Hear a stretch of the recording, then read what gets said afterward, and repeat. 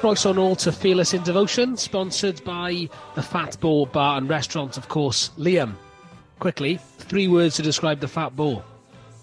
Off the top of your bonds. Absolutely bloody delicious. Was that 3 or 4? That was 3. There was swearing in there, so there's a markdown for that, but that's very true.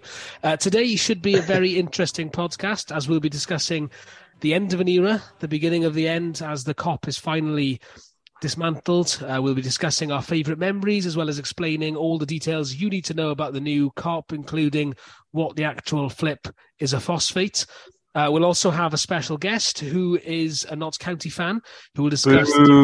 Who will be on to discuss the developing title race, as well as detailed analysis of the best players available on the transfer market for Notts and possibly Wrexham at the moment. But first of all, let's talk about Altrincham.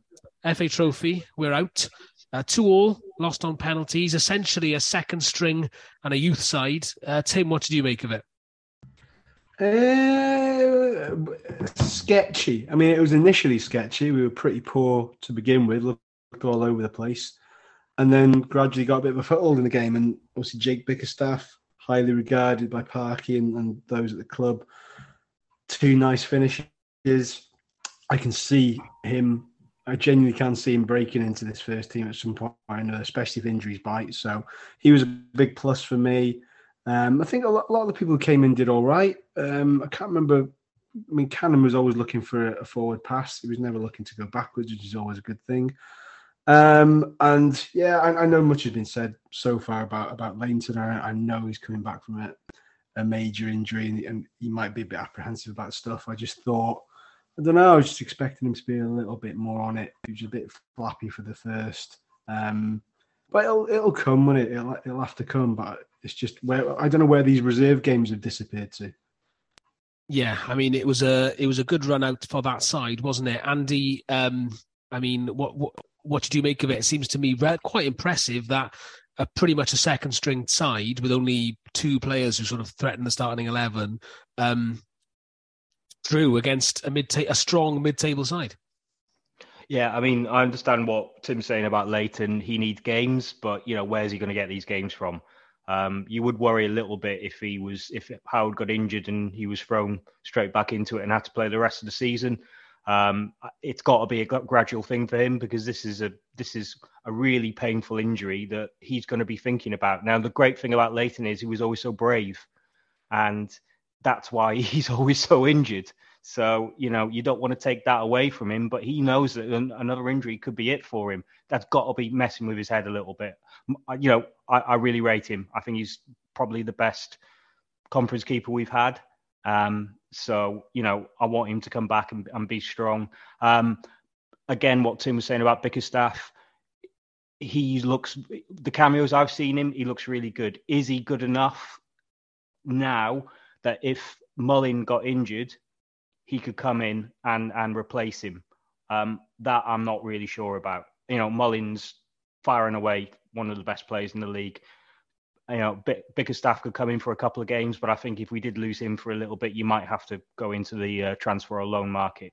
Apart from that, good run out for Lennon. The trophy has given us what we wanted, which is to get some of these players a few more minutes. But I think it's the right time for us to come out of it now, because it's going to start hitting Saturdays. And the last thing we need is to be missing out and having to play a lot of Tuesday games, other ends of the country. We don't need that. We've got our eyes on the prize here. It's got to be the league. Liam, on Bickerstaff there, really impressive game. Is there an argument that he offers something off the bench now that's different? We've been crying out for some pace off the bench up front to change a game maybe, or to kill a game off. Is there an argument that he should be getting a place on the bench and one of Palmer or Dalby should be sitting out of the sort of matchday squad?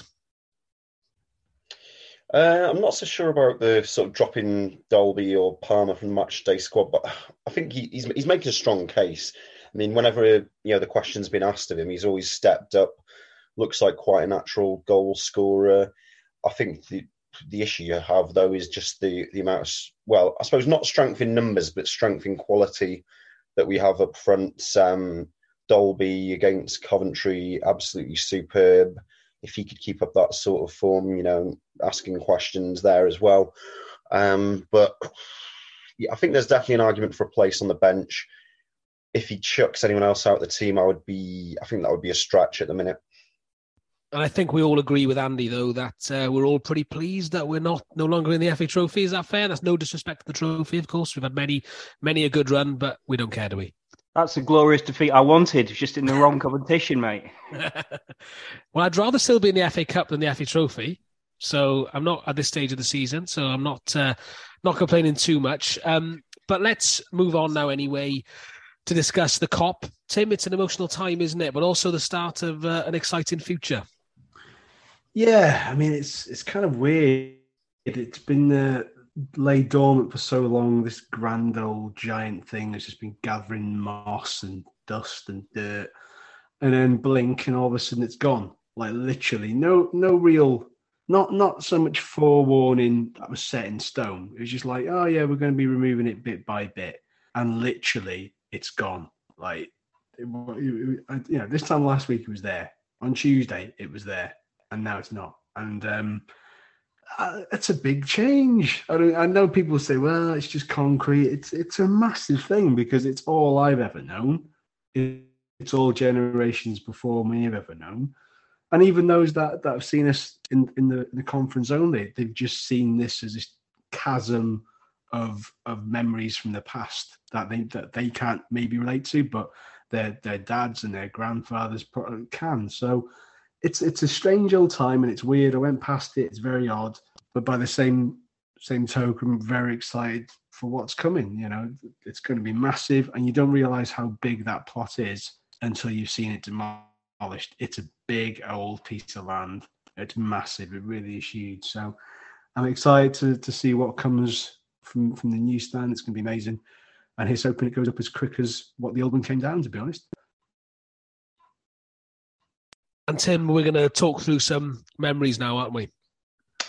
We are. I'll read some out, and then I'm going to get everybody's on the panel, the pod panel here. So, thanks to everybody who replied to the message on Twitter asking for your memories. We've had a lot. We can't read them all out because we'll be here all day, but we'll read as many as we possibly can. So, here's a few. Got Leslie Griffiths, beating Middlesbrough in the FA Cup in January 1974. I'm going to have to delve into that one to understand why it's so special. Lee Williams put, in the late 70s with my dad, and tied with a cushion my nan had made for me so I could sit on the barrier. We had a few people say that. They ended with cushions and stools to sit on the barriers there. The Alex Hamilton walkabout, says Gareth Webber, pure unbridled madness. That indeed was. I wish is there still video footage knocking about? I don't know. I have to check.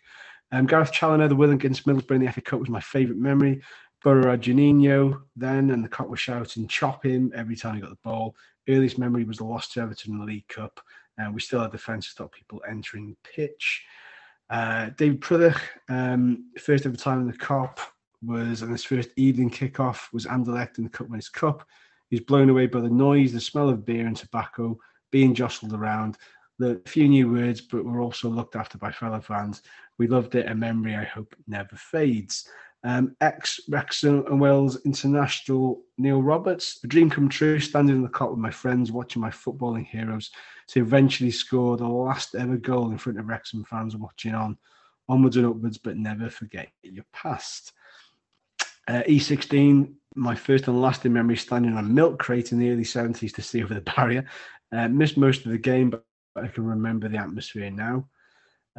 George Griff, seeing Chris Gunter make his debut for Wales, very special, and it is when you think about how many caps he's had for Wales. Thomas Goosey, 9-year-old, on my tiptoes, just able to see Gary Bennett score the winner from the spot versus Ipswich in the FA Cup third round with my dad and a mate. The moment I got hooked. I'll just read a few more before I pass it on to the other lads. Gareth Evans, another former Wrexham player, watching Wrexham versus Middlesbrough again, and Gaza in the FA Cup. Christian Ziege hitting a shot that landed right in my hands. There's so many. I'll read two more out because otherwise it's going to be overkill. Alec Davis, he sort of wrapped up with a few. Mark Hughes versus Spain. Michael Eight making the game look so easy. Steve Buxton versus Real Zaragoza. Their euphoric feeling versus the Gooners, I should say, and being one of the few hardy souls versus Tom Pencher in a Welsh Cup tie, February 1988. Never been so cold. And lastly, I'll do one more. Spirit of 78, 1978 versus Liverpool.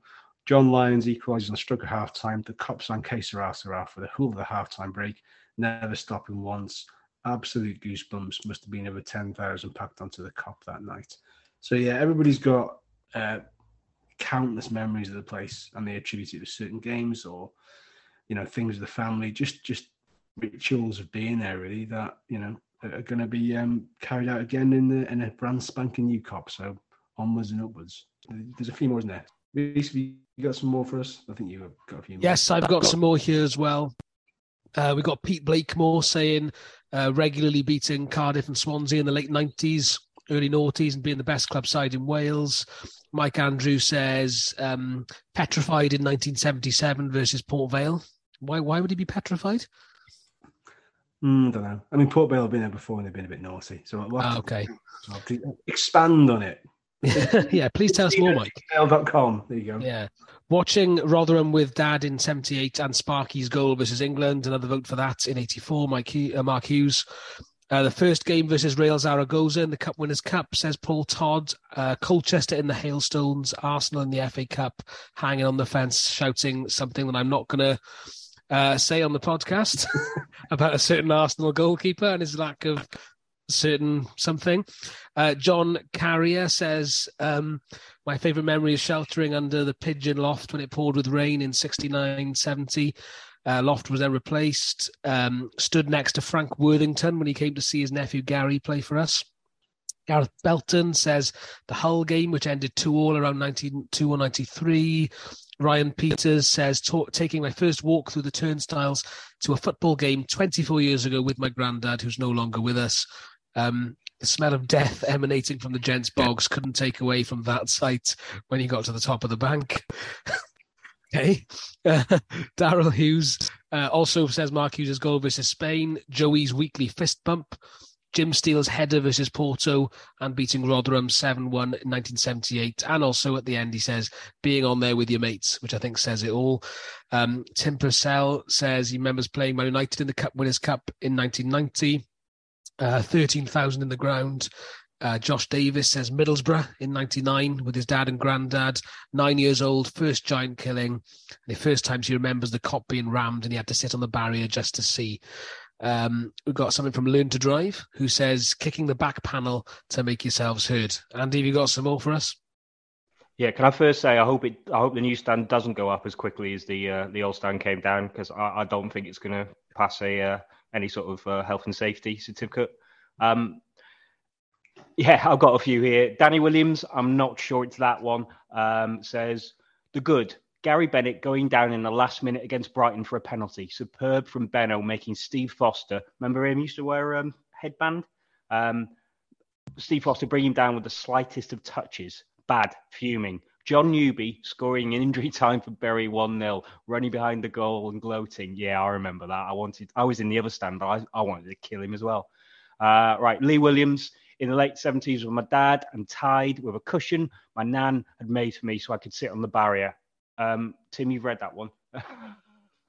But there's going to be some crossover. Doesn't matter. It's fine. It's so good we said it twice. Steve Pee Wee Williams, lots of good memories, but one that stands out is standing in the middle of the Kop with my bro, watching Hughesy's overhead kick rattling the neck. My brother Carl sadly passed away last year, steward number 24 in the Rex Went stand. Gareth Roberts said lots of great memories, but if I had to pick one, it would be standing in a Kop with my dad when we beat Arsenal in the FA Cup. He didn't fancy going. He thought we were going to get battered. He was glad we got a ticket in the end. Stato says, I remember the joy of going to my first game, the sights, the smells, the sounds, Bovril, the Wrexham Lager Brewery wafting away, fag smoke, standing by the green fence at the front because it was too late to get a good spot, the sheer pandemonium when we scored. Right, Carl Gibson, my mate was a ball boy behind the Kop goal. The crowd was silent. A lone voice shouted, Oi, ball boy. My mate turned and looked into the Kop. Your ears are bigger than the FA Cup. The Kop burst into laughter. My poor mate wanted the ground to swallow him up. JR says the Real Zaragoza game tops them all for me, including Wales versus Spain, Arsenal and Boston. Just a great night, unreal atmosphere. A couple more here. West Ham in the snow, Kizza's goal versus Ipswich, says AHJW. And Kevin Caswell-Jones says, I remember the 80s, lots of aggro, pretty scary for a kid. The cock singing, ooh, spot the loonies, as opposition fans were led from the touchline. This might be why you were petrified at Port Vale, whilst 14-year-old Reds fans were giving it the old, let me at them. Liam, have you got a few more? I have indeed, including what I can only assume is our first and only ever tweet from a dog. Angus the sheepdog picks up on a match which seems to be quite popular, which is Wrexham versus Real Zaragoza. It was this dog's first match on the Cup. I'm not sure if they're thinking of letting dogs into the new Cup. Maybe that's something we need to ask the club. Guide dogs, all right. Also, former Wrexham player and Liverpool player Lee Jones, who we've had on this pod before, remembers making his debut in front of a full Cup at 17 against Man United in the European Cup Winners' Cup. I can imagine that must have been a pretty special memory. Paul Griffiths remembers a 4-3 match against Colchester in 1993 as an 8-year-old sat in the uni stand with his dad, watching all the balloons being let off on the Kop before kick-off. There was nearly 10,000 people there watching Wrexham get promoted, and he also managed to take away some turf as a souvenir. I wonder if that's still going, that bit of turf. Phil, no surname, says Wales England home international in the mid-80s. Says it was proper mental in there. It was an Arsenal lad. Oh, an Arsenal lad he was with bust his foot climbing over the fence at the end. He also remembers the little shop at the top selling Bovril. Then Nick Jones, so aged 10 during the successful 1977 to 78 season, his dad regularly carried a milk crate through the turnstiles onto the Kop end for him to stand by the pylon to get a better view. I could probably do that, actually. And then let's see, Niall recalls when David Moyes was managing Preston, he watched them beat us 2 weeks in a row, freezing his arse off. The organisation of their team was like nothing he'd seen in the lower leagues back then. And Lee Trundle remembers putting one in the top corner, then running to the Kop. Well, I'm pretty sure that happened multiple times for Trundle, to be honest. And I think that's my lot. That's a lot. It's a lot of memories. Again, thanks to everybody sending in. Sorry if we didn't read one out. Otherwise, it would have been a standalone, separate pod just to read everything. But it's pretty clear that everybody's got their own thoughts, special memories of the place. We'll do before we bring our guest in, who's waiting patiently. I'm just going to ask you guys what your standout memories are. Liam, have you got anything that sort of shines out for you from the Kop? Yeah, I mean, it's not so much sort of a game moment, more as it was when we were going through the troubles with sort of Hamilton and Gutterman. And I think it was when Brighton came to town and there was a protest going on. I think it was the red card protest, and they joined in, gave us loads of great support. And just remember the feeling at the end of the fans walking off the Kop over to the Brighton fans. For once, not any aggro going on, but just to thank them for all their efforts. And people singing in unison. So, yeah, it was quite a nice memory. Andy? Yeah, growing up, obviously the Kop was the first sort of stand I really went to. Me, Mark Williams, who went on to Trust fame, mate Nick and my mate Gary, stand in the same place, got there. It was a bit of a routine, get the bus from Roast, get there 2:15, watch it fill around depending how big the game was. And from that period, because I was quite young then, the one that really sticks out in me is, I think it was, Tim, did we beat Colchester in the 92-93 promotion season in the last game of the season? And then we all rushed the pitch. I think it was Colchester, wasn't it? I think it was 4-3. Yeah, I think it was. You're right. Yeah, well, that is my overriding memory, because that was the Kop for me in its pomp, full, loud, vociferous, stinking of many things, and it was just part of growing up. There you go. Reece, did you ever go to the Kop? I did indeed a few times. Yeah, it was actually where me and my dad would go when we came up. As I mentioned before, I don't have that same emotional connection that you guys do. Obviously, it's such a part of the town and the club. And for me and my dad, when I was younger, especially, we were more away game. We would go to more away games, things like Hereford, because they were much closer. But for me, it's got to be Wrexham, Boston. When we stayed up, even though obviously it ended up being just sort of delaying the death sentence. I was right behind the post when Valentine scored that penalty, and it was just incredibly exciting for me to watch that. And that it was absolutely packed that day. And there's a photo, isn't there, I think, from the Mould Road stand of the Kop that day that I just love looking at because it was just an incredible place, great atmosphere. Can you see yourself in it? I can't. I've tried. I don't think the resolutions are high enough, unfortunately. But I got a great picture of me looking like a right Burke wearing like a baseball cap. I think I was like, 12 or whatever. They're in vogue now, baseball caps. Everyone wears baseball caps now. You were a trailblazer, mate. I really was. Wow. For me, just again, going with my parents, meeting Jacko for the first time, and obviously getting to know him. And yeah, Jacko's important here. I don't think we've mentioned Jacko enough, really. Yeah, I mean, there's a few people that mentioned it and never got around to the tweets, but yeah, Jacko was crucial to that, and hopefully there'll be some sort of tribute to him in this new stand, hopefully. But yeah, getting to meet him, just everything about it. I mean, even somebody got their head stuck into that fencing down the front once, and Les Evans, God rest his soul, rushed over, instead of helping the kid, proceeded to take 20 or 30 pictures of this stricken child crying its eyes out as it was stuck in the railings of the front. So yeah, Les, you ruthless bastard. That's professionalism, that is, mate. So we're gonna bring our guest in a second, but here's a quick poser for you. My last sort of thing on the Kop. Do you know when the concrete was laid down for the Kop? Do you know when it was built? Is this the one where Price Griffiths barrowed it in that famous story? Again, who's given this place a bloody? So you've got a local newsagent and businessman sorting out doing the foundations for the Kop. How did this get a health and safety certificate? I think was it early 70s, 69, 70? 1952.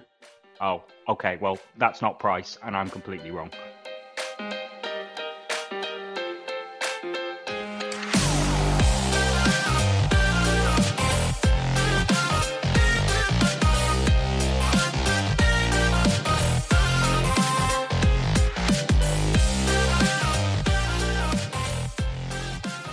Thanks very much for coming on for this, Tom. So I was on a podcast with Luke Walsh, who does quite a good sort of National League roundup a couple of weeks ago. Tom came on. He's a very knowledgeable Notts County fan. And as we cannot shake these guys off, if you can't beat them, invite them to join in. So Tom's going to come on. He's going to say a little bit about the county, where we think we are in the title race. Maybe go through some of the better players in the conference and who he thinks could be the sort of person to sort of spearhead a title-winning charge. So first off, Tom, who's going to win the league? First of all, thanks for having me on. It's great to be on. And to the league title, I've said it all season. I think yourselves are going to win it. I think Wrexham will win it. I've gone on record quite a few times. I just have a feeling, a gut feeling that you will win it. I've had it all season. So that would be my answer, unfortunately. So how good are County? And I know we've sort of said this a few times, that I think their first 11 is spot on. Is it underneath that maybe you've got a bit of a problem? Now, and I know when we're on Luke's podcast, I sort of said that this title sort of run-in reminds me of us versus Fleetwood 10 years ago. But we're now Fleetwood, and I think you're now Wrexham. Like, on your day, you can beat anyone, and you could probably beat us.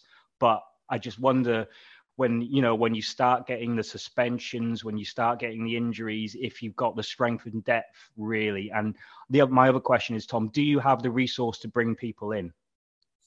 I think you're spot on about the squad depth. I think we've got an even thinner squad now that Castro's gone.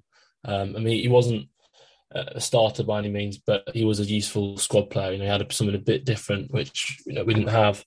I think we probably have got the best 11 in the league, and I think that's when we come on to the players later. That was the toughest thing, is that with Wrexham, you've just got an amazing team, but you've got a load of really good players, but some of them don't stand out possibly more than, in Notts County, you've got a couple of obvious players who really stand out. But have we got the resources? I'd say, yeah, we have got the resources to bring people in. It's whether we can guarantee them game time, because that first 11's so strong. Players like, Sam Austin has had to wait a long time to get in the team. And then Castro got 10 minutes every week. But we do desperately need some more players, I think, because when we say it's Boreham Wood in the week, when we're struggling for a goal, with all due respect to him, bringing Mitchell on, it's not the same level as what you guys can bring on, so that's the difference, I think, at the moment. So we need to sign someone, don't know who it is, but we need to sign someone in the attacking third, I would say.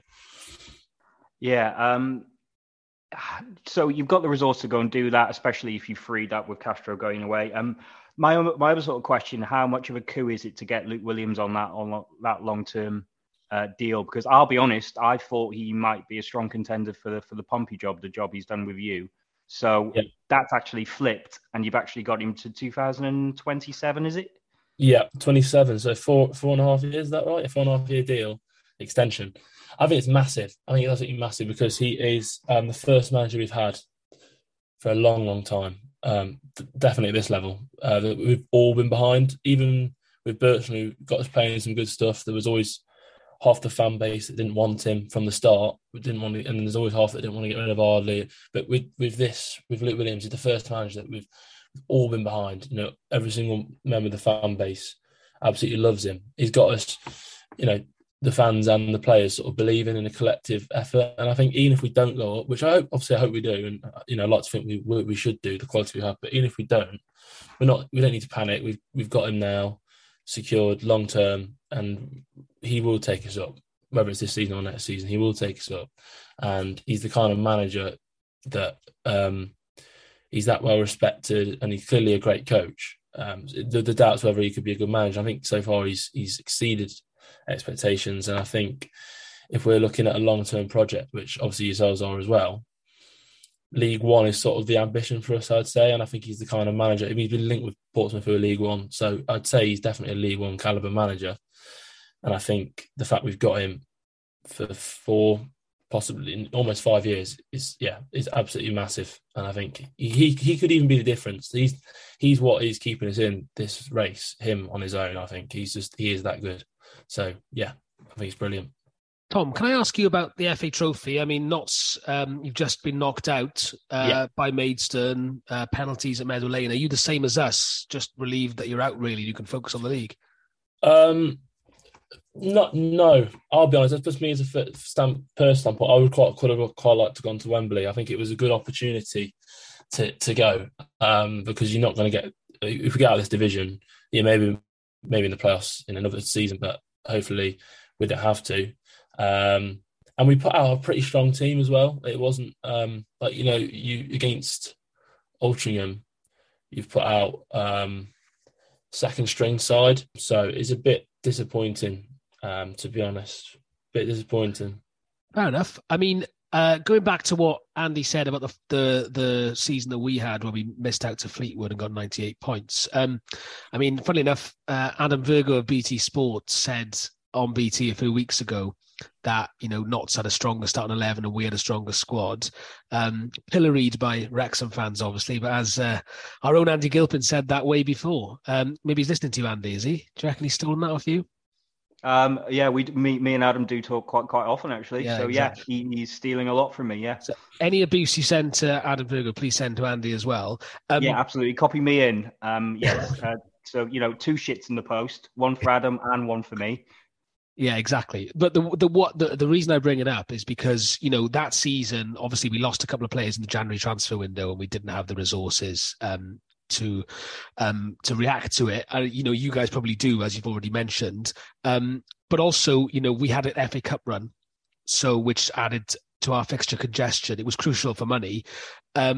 You guys don't have that now. You haven't had it. You're out. You guys are doing really well in terms of fixture congestion. Yeah. You haven't really had many injuries. We have lost this season Mendy for quite a lot of it. Lennon, Leighton, Jordan Davis scored 20 goals for us last season, and he's been out for most of it.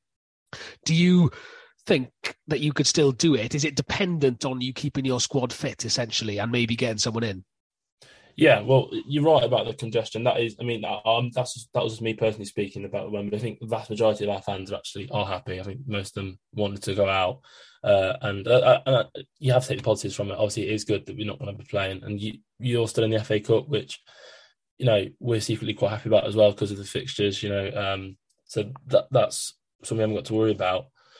But you are right about the injuries. We've been very lucky. I mean, Rawlinson was injured, but he's not, all respect to him, he's not a key player. He's not a Langstaff or Rodriguez. So it does hinge on that. I think if either of those two are out, or Chickson as well, because we're so thin at left back, we haven't got another left back in the squad. So those three, if any of those three are out long term, we're in a lot of trouble, like you say. So it does depend, and we just got to really hope that because our squad is so thin. It's got so much quality, but it's so thin. We've got to hope no injuries. Tom, another thing that you do quite a bit on Twitter is you sort of go through and do like scouting reports on players popping down into the conference. So obviously you look at them quite closely. You do a lot of video clips together. Now, let's have a bit of a debate.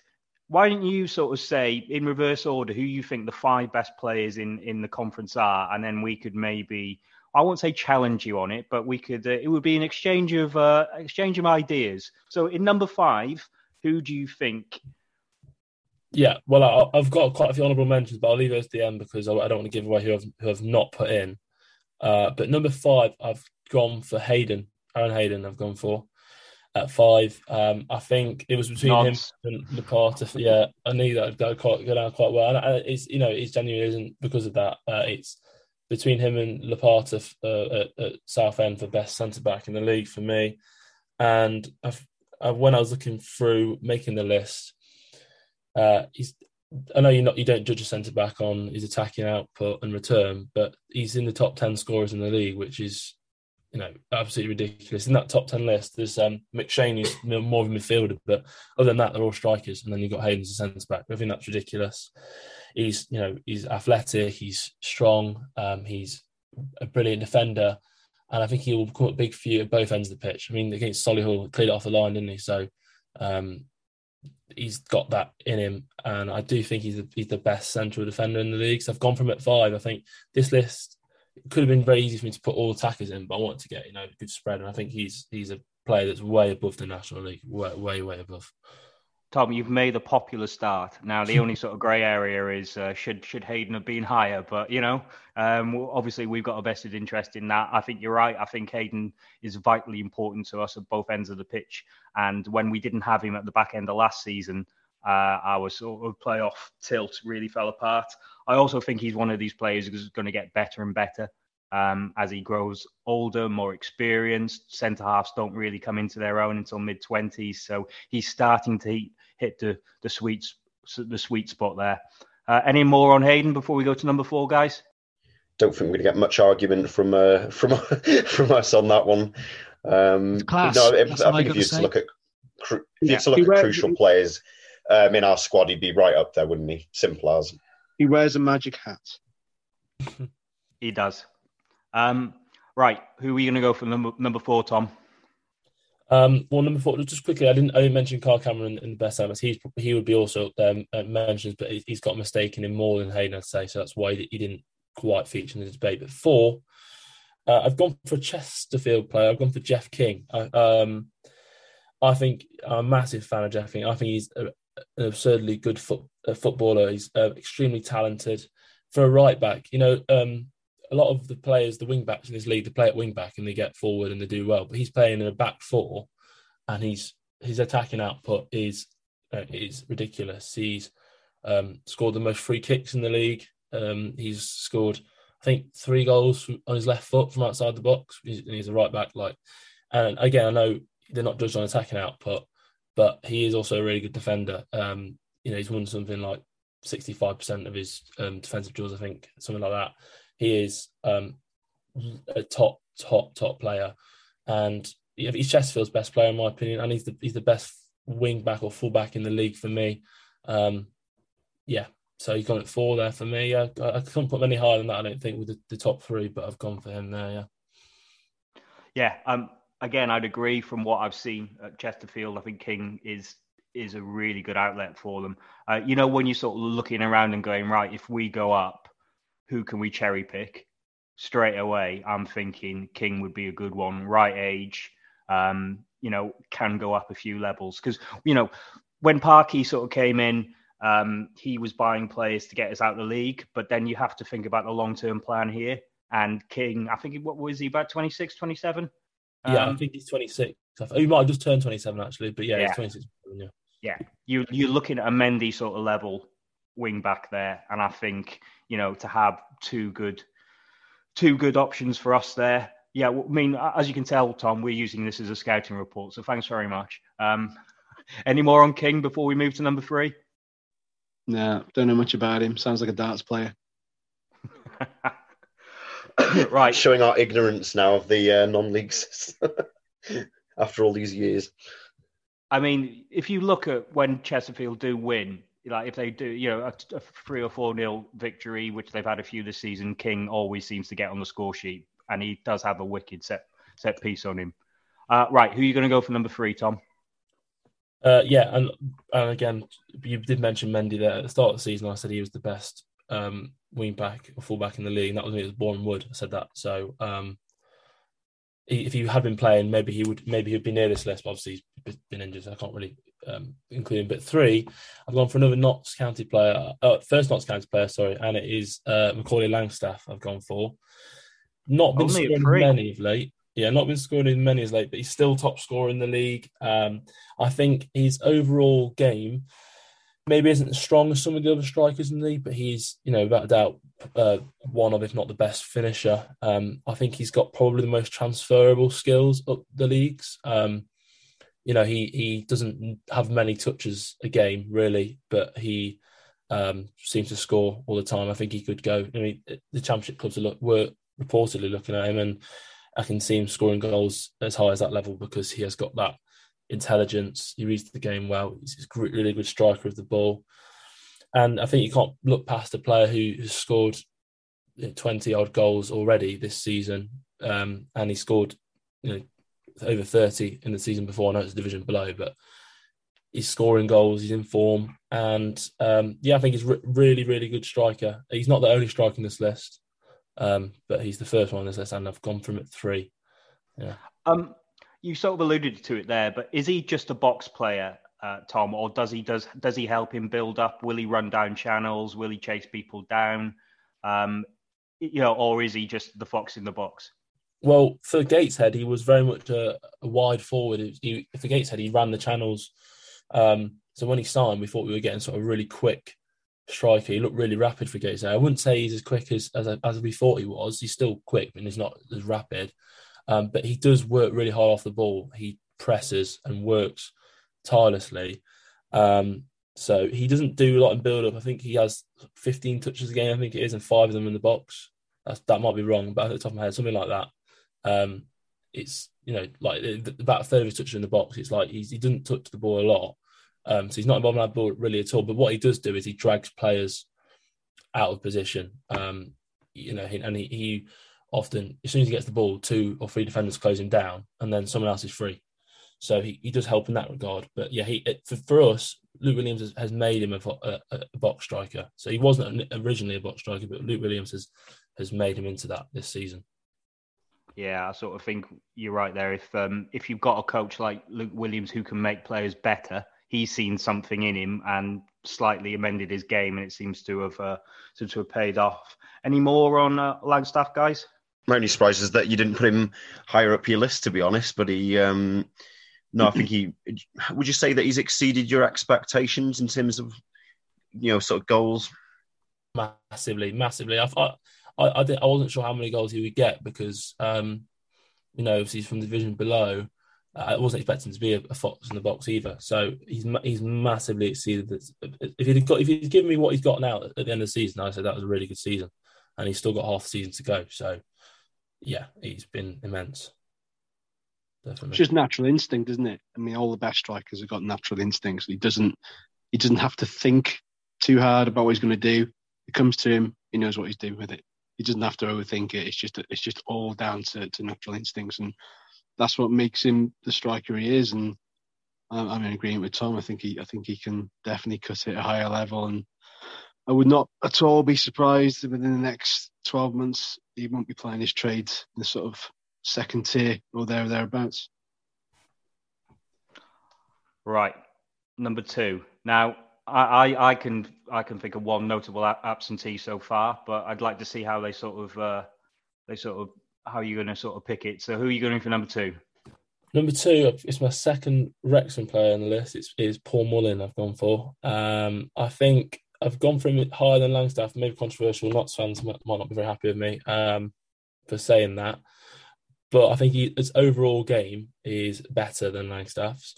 He's got nearly as many goals. He's a nightmare to defending, isn't he? He's a sort of, the thing with Mullin is that he's got so many different aspects to his game, and he's also a player that you can rely on to perform in those big moments. And when you need a goal late on, or you need a goal, he is there, and he's capable of smashing one from outside the box, but he can also score goals in the box. He does work hard as well. And there's a reason he scored so many goals at a high level before. When he signed him, obviously he dropped down a level. He banged him in that level, and he's done it again another 2 seasons on the run.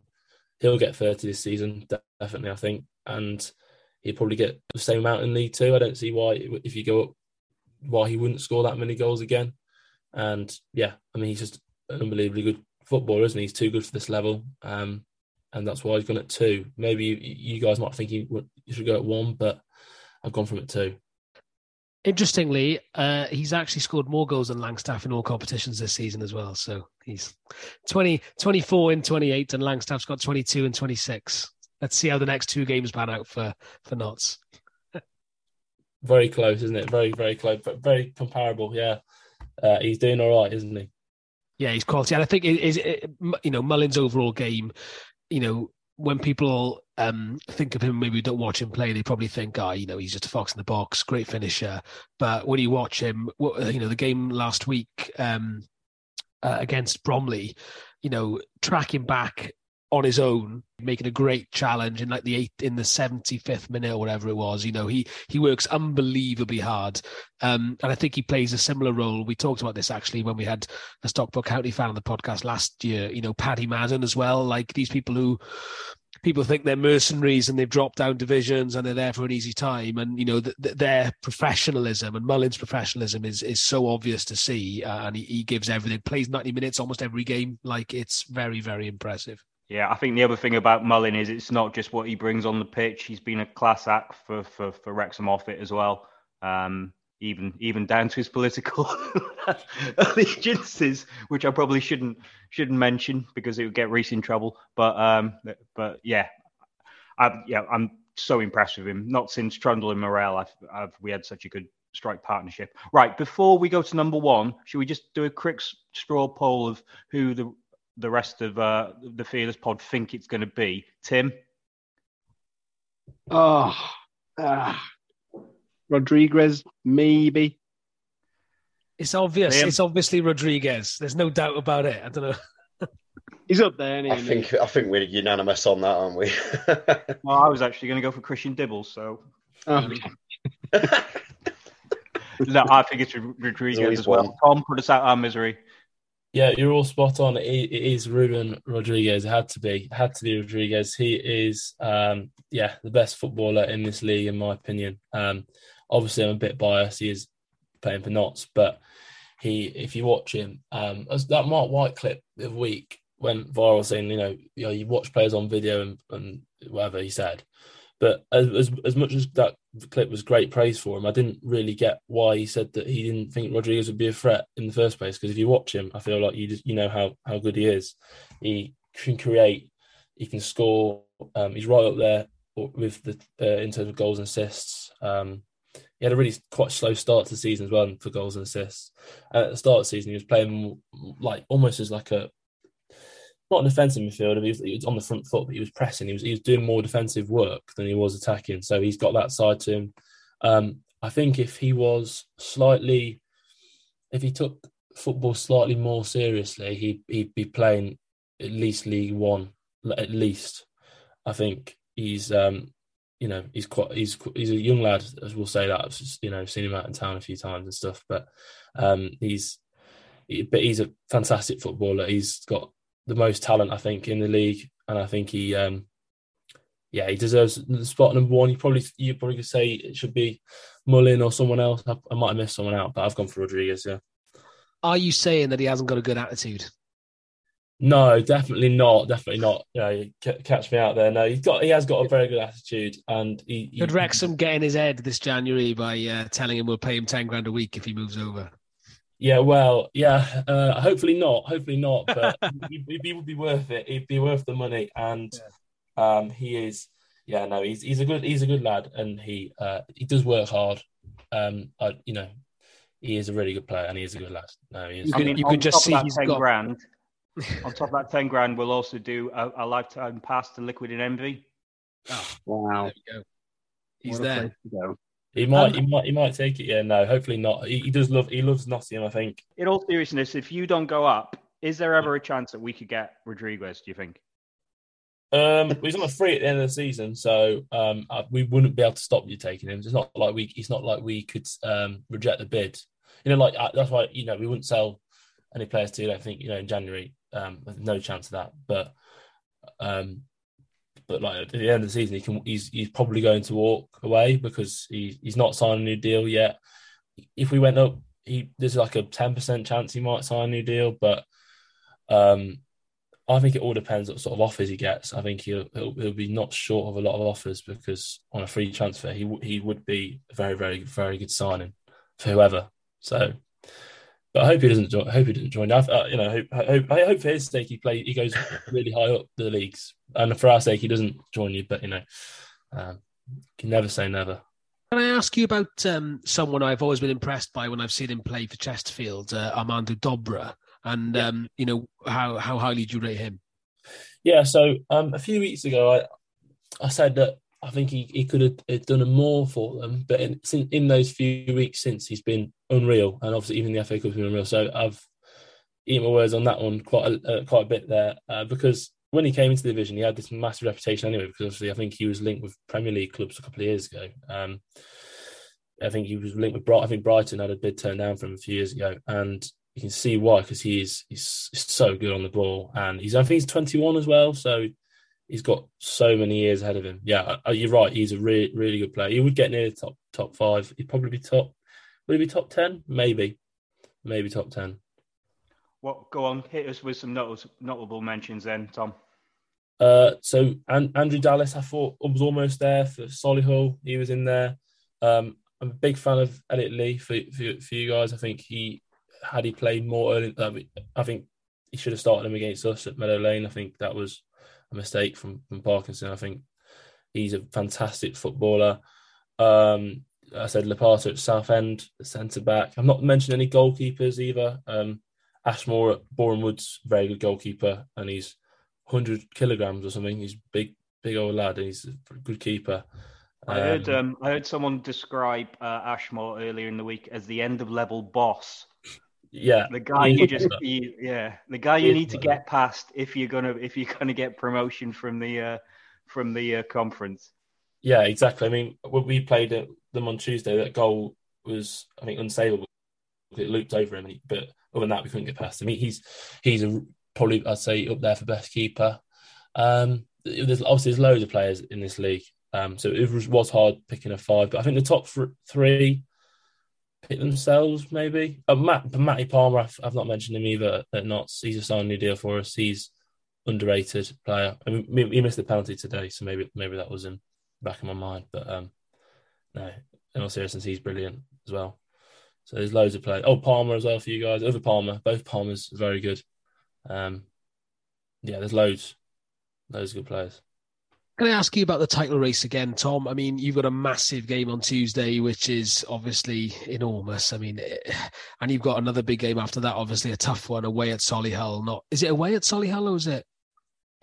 Yeah, it is. It is away. It is. It's away, isn't it? You've got two tough games coming up. I mean, how pivotal are these, do you think? Because there's obviously a fair chance that when the game starts next Saturday, Wrexham could well be top, albeit very temporarily.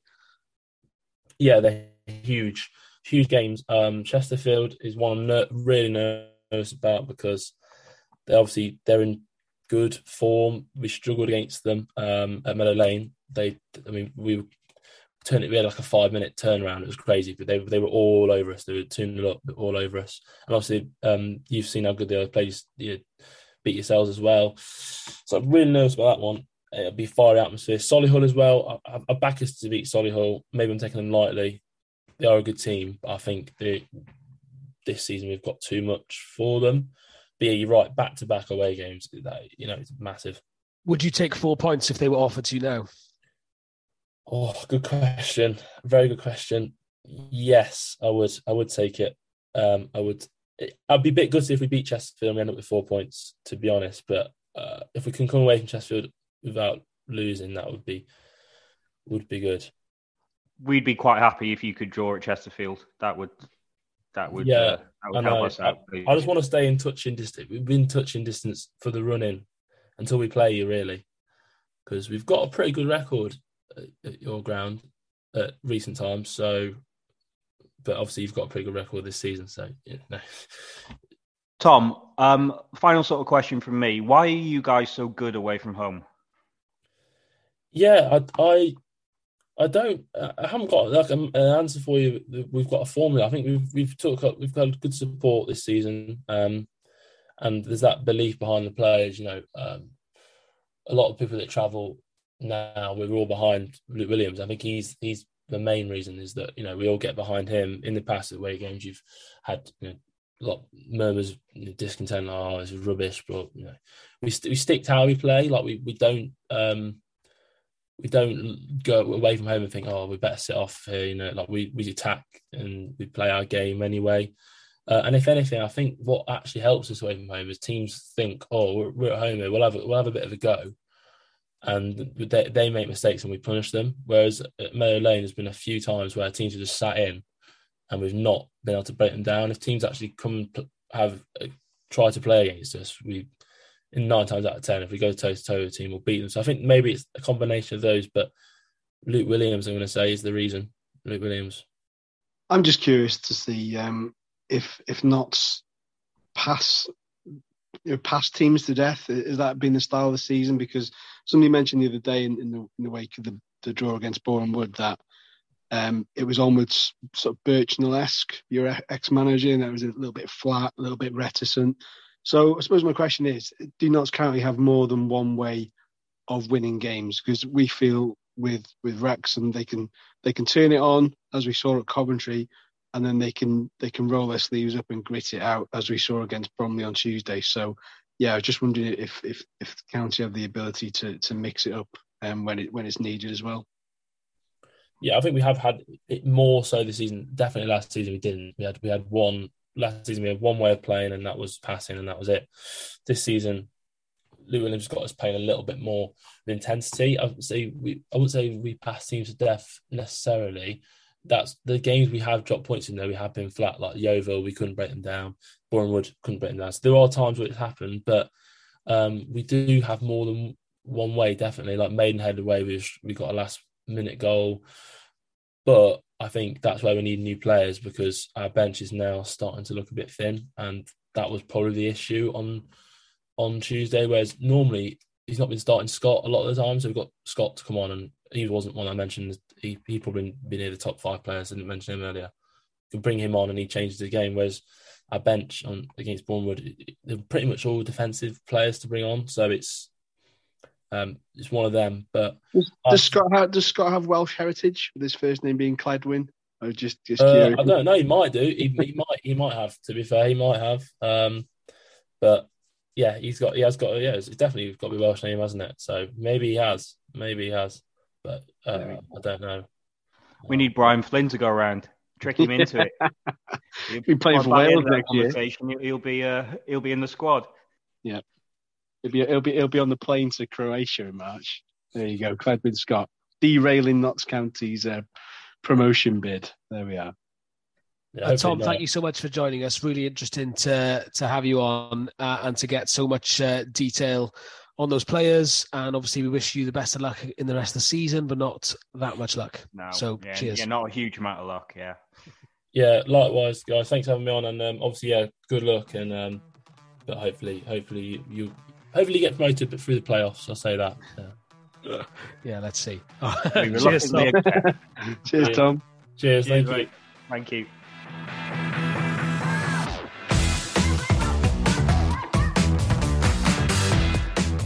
Liam, what's the phosphate and how will it stop 600 people from taking their new place in the COP? God, you can't throw questions on me like that, just like that. I love to finish every podcast on a phosphate. I forgot to ask him earlier, so I thought I'll ask him now. Let's talk poos and peas. Yeah, I think we've sort of gone over it a bit in the previous thing, but obviously the context of this being that the club put out a statement earlier this week clarifying that the new COP, as it stands, would not necessarily be at full capacity when it opens. So I think what was said was 4,900 as opposed to 5,500. This is with the sort of the caveat that the club's looking to get that restriction lifted.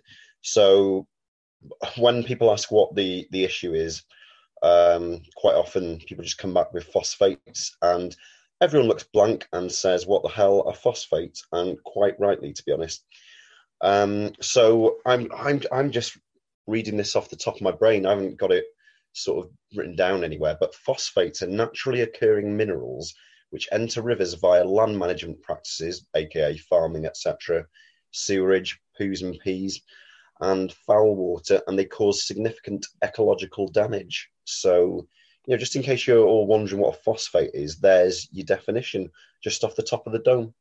Anyone want to know any more about phosphates and the impact on development? I'm still confused, mate. I'm still confused. So we can't have 600 people in because why? Because we'll be producing too many phosphates. What if we put 5,500 in, but said that some of them couldn't have a piss? Is that all right? I think I need to double check this, but I think the reason for the 4,900 is basically the fallback position is, we can't now because we knocked it down, but at the planning meeting, the fallback position was, we could go and just open up the COP, and we've already got permission to have that number of people on there anyway. So maybe that's what's over and above the permission for the old COP compared to the new COP, if that makes sense. So the club have already got permission for capacity for that amount on the stand. A lot of it, like the sort of background to it though, is Natural Resources Wales.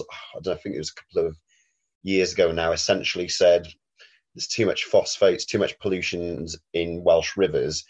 You need to take this into consideration before you develop anything. People's main bugbear with it is they weren't actually offering any solutions to it as such.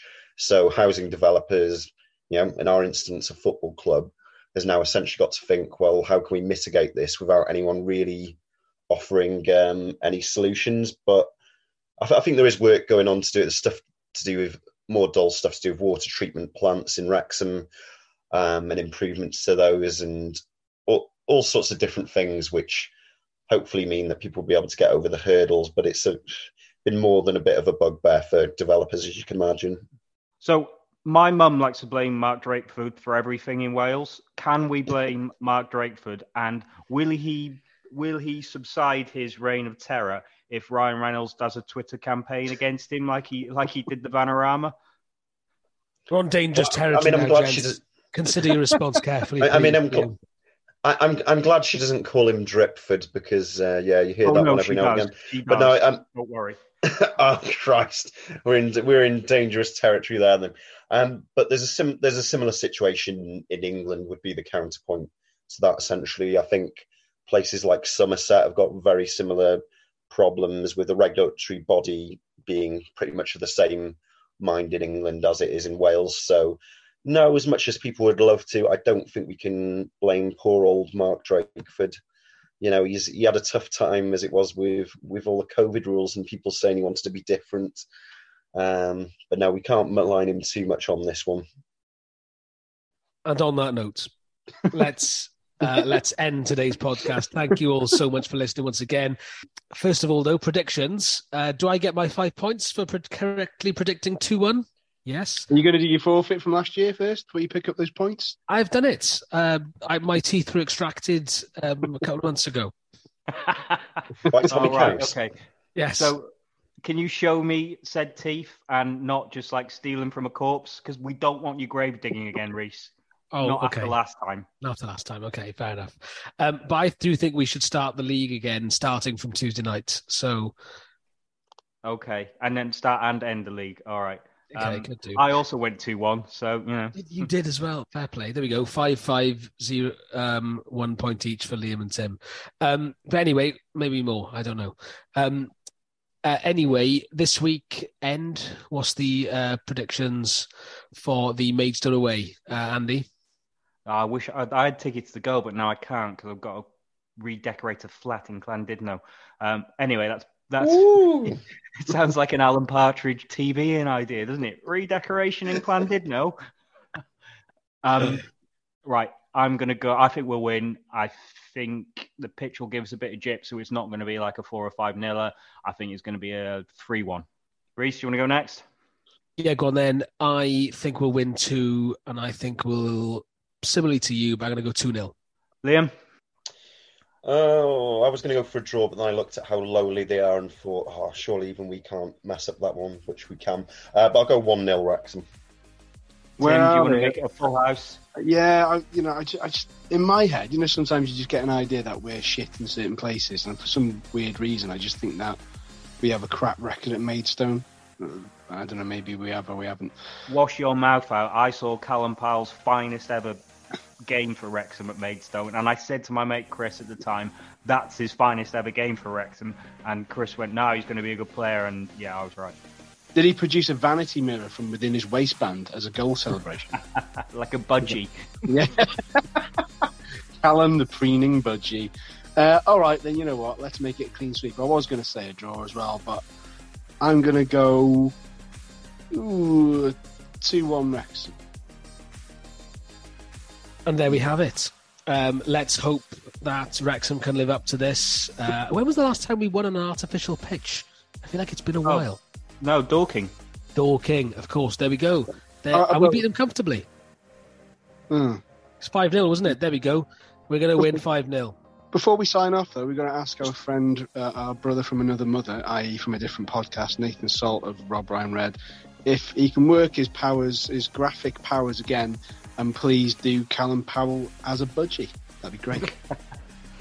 There you go, Nathan. If you can Photoshop Callum Powell as a budgie, you'll get another podcast point.